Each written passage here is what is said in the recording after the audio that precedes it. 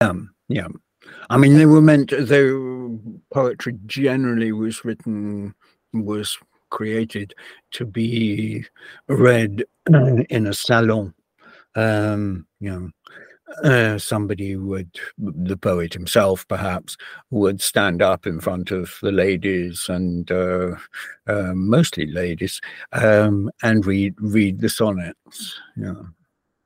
Okay, gotcha. And read the poems. Yeah, But because it's always been more of a private affair as opposed to plays which are more public and out in the open. Okay. But there was, I mean, having said that, there was the poems and the sonnets were printed very much earlier than the plays. In fact, there was a great reluctance to print the plays. Oh yes, you talked about the folio, which brings yeah, I was actually going to bring that up. Which brings me to the folio. Shakespeare died in 1616. The folio was printed in 1623. When Shakespeare died, only about 18 of the plays had actually been printed. Some of them in copies, which were some of the in quarto versions. Quarto would be like a paperback. A folio is a huge book, sort of like a modern encyclopedia. Right. And in terms of size, and only I think 18 of the plays had been printed in quarto version, and some of the quarto versions were not official and were, I mean, we still have them, and were almost certainly pirated, in that a hired man, perhaps, who had played one or two of the characters, went to a printer and said, "Look, I mean, that play, Timon of Athens, which everybody is loving. I can get you a printed. We can print a version of it and sell it on the book stands in St. Paul's churchyard, and we could make a lot of money." And so the resultant quarto was somewhat bastardized version of the play, because he was working from his memory of what had gone on stage. So he didn't actually. So they didn't actually have like the lines or anything in front of them. They were just going off memory. Yeah. Okay. Well, that's what we can pretty much surmise now from some of the quartos. Some of the quartos were official. I mean, there's the famous. There are two different quartos of Hamlet. There's the first quarto and the second quarto, and so there are actually three versions of Hamlet. There's the first quarto, which is a bastardized version. There's the second quarto, which was supervised and overseen by the Chamberlain's men, or the King's men, actually, I think, by that time. And then there's the folio version. They're all three really quite different. Some of the scenes are in different order, and what you get in any edited version, edited by an academic, and I'll get to the academics in a minute, is usually an amalgam of all three versions. And so the whole thing, if you do the whole thing as printed in any edited version, it lasts about 5 hours, and there is no way that any play given the terms and conditions and working practices of Elizabethan and Jacobean theatre, there's no way a play could have lasted 5 hours. So my personal feeling is that the first quarto was yes, some scholars have isolated, which characters and there were probably two, which characters the two players played. Marcellus, I can't remember the others. Any research will show that up. The second quarter was authorized, and the folio version is different again from the second quarter. Given the time scale, I think there were quite obviously possibly rewrites. I mean, if you've ever, I mean, every film screenwriter will say, they get to draft 75 before they even get to one that is workable. Right. So I don't think the idea of rewriting was unknown in that period. I mean that does make sense. So my other question is, because I'm someone who enjoys reading Shakespeare. I've made it a point to try to collect as many Shakespeare plays from a certain publisher as I could. How do I know, for example, that the Oxford World Classics edition of Henry IV Part 1 is genuine, and it's not based on the other quartos that may or may not have characters that aren't supposed to be in there, or lines that aren't supposed to be in there? Right. What scholars do to Shakespeare. It's interesting that you should bring that up, because I'm talking to a scholar at the moment, and we're talking about setting up an online debate, how the scholar and how the player approaches Shakespeare. What are their differences? Where do they overlap? And how can they complement each other rather than be at odds with each other?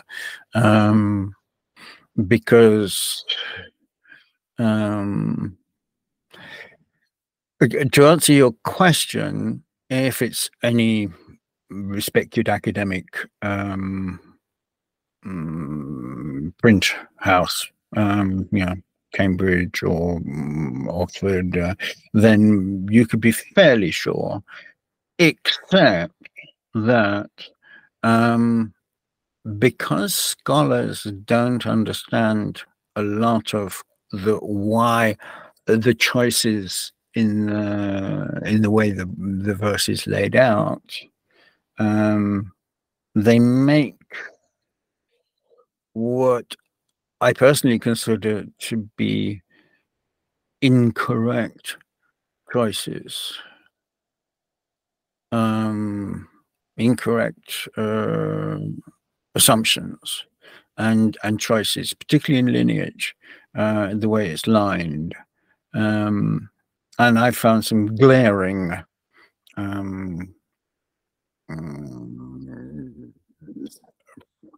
well, for example, in Romeo and Juliet, Mercutio has this long speech. Then I see Queen Mab hath been with you, with thee. She is the fairest midwife. She comes in shape no bigger than an agate stone.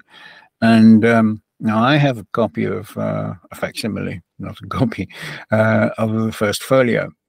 And in every edited version I found, it's been versified. Whereas in the folio, it's in prose. Up until about 2 or 3 lines before Romeo interjects, and then it switches into verse. Now, as a player, I understand. And having, because I always do it. I mean, it's just, it's all very well to think about it and to talk about it, but you have to do it. And I always do it. And in fact, that Mercutio speech is wonderful because when there is a complete shift when he goes into verse. Hello? Yeah. Oh no, I'm here. I'm here. Yeah. And so why has every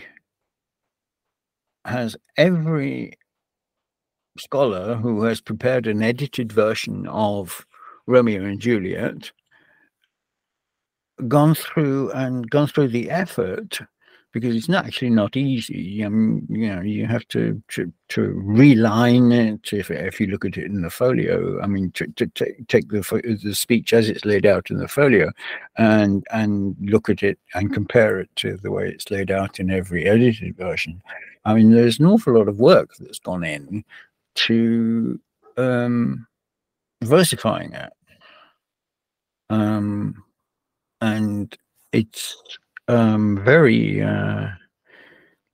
it's very frustrating as a performer, because versified, it's actually extremely difficult to play. Whereas if you do it in prose, it flows. It's incredibly poetic. It's incredibly full. It's full of the most amazing imagery, but it's not in verse. So basically, so it sounds like what the scholars are doing is they're just taking something that's not supposed to be in verse and try to make it fit into that mold because they feel that's how Shakespeare would have wanted it. Is that a correct assumption? Well, yes. I'm not going to go into the assumptions of what goes on in the minds of scholars, because and that's why we are talking. John and I are talking about putting this debate together, because very often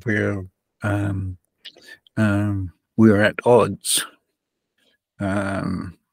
us the players and the scholars, because our approach is so different. Right. Yeah. I mean, if you take it down to its absolute very basic, the scholar will say, "What does it mean?" And the player will say, "How does it feel?" Yeah, because because obviously, from a scholarly point of view, they're not. They're not. I mean, at least that I know, they're not going to step out onto the stage and perform it the way that an actor would. So they're comfortable. They're comfortable approaching it from an intellectual standpoint, trying to understand the history, the psychology. Whereas an actor is going to feel for the flow of those lines. Yeah. So I want to ask you about your about your show Shakespeare Unbound. What do you? It's gonna sound like a dumb question, but what do you cover on your show?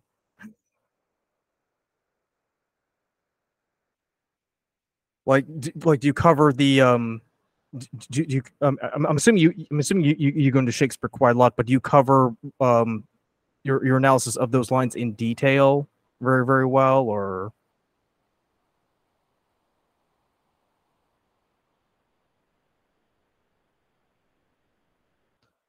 Colin, are you there?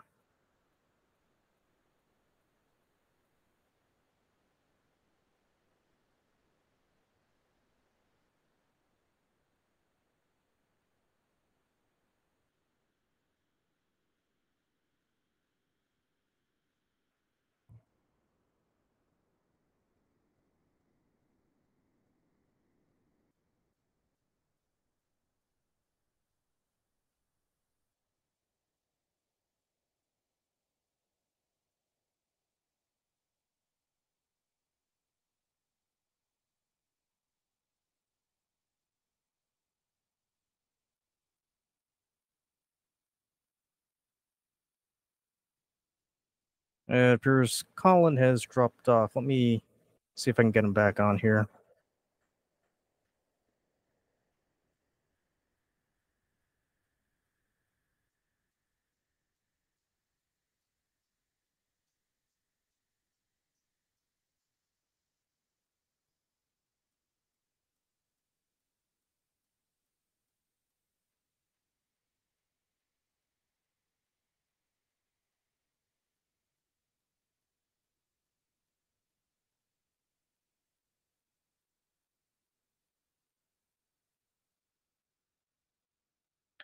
Um, I guess while we're waiting for Colin to come back, I did want to say that this approach to Shakespeare from a performer standpoint, actually does make sense because the Shakespearean plays have always been meant to be performed, and I think where we kind of, at least in my perspective, where we've sort of fallen off is the fact that we've reduced it to a literary intellectual exercise, and in a way, it's sort of the easier route, but it also does Shakespeare a huge disservice because we lose the flow, we lose the meaning, we lose the emphasis that that Shakespeare puts in his lines.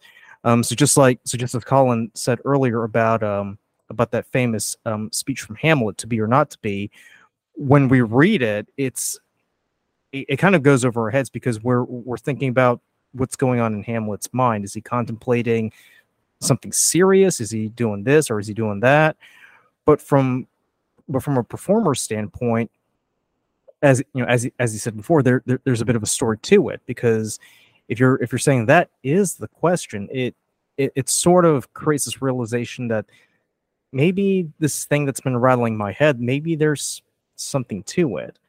Um, that's my takeaway from this entire from that approach to understanding those lines, and it's a very fascinating approach, I think. Um, let's see if we can get Colin back on here.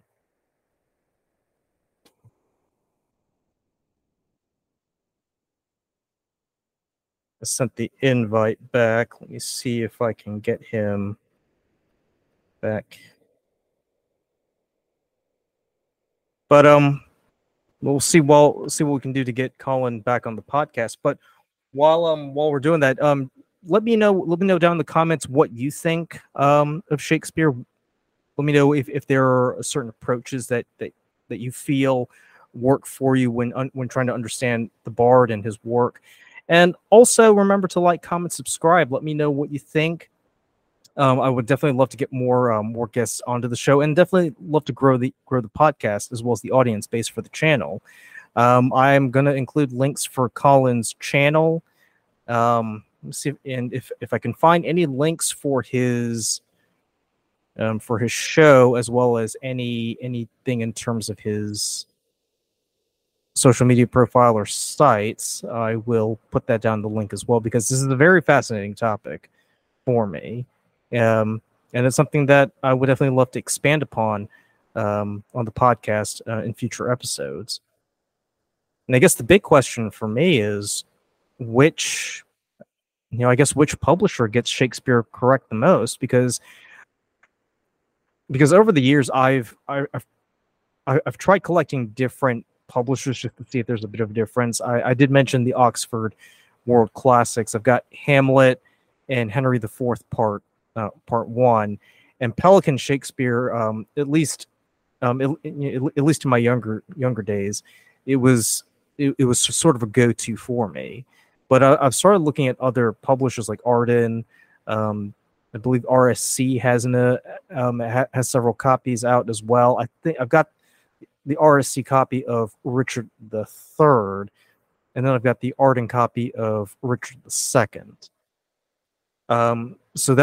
So hopefully that'll be a future episode where I can ask Colin if there is if there's a particular publisher that he would recommend. I will say I've never been a fan of the Folger library versions of Shakespeare. If you went to school in the late '90s, early 2000s, I know the Folger copy was the copy that every student had to get when they were reading Shakespeare. I know I had to get it for Julius Caesar, Romeo and Juliet. There was one other one. I think it might have been Midsummer Night's Dream. Although I cheated a little bit and I got the Signet Classic version instead. But all the lines seem to be there.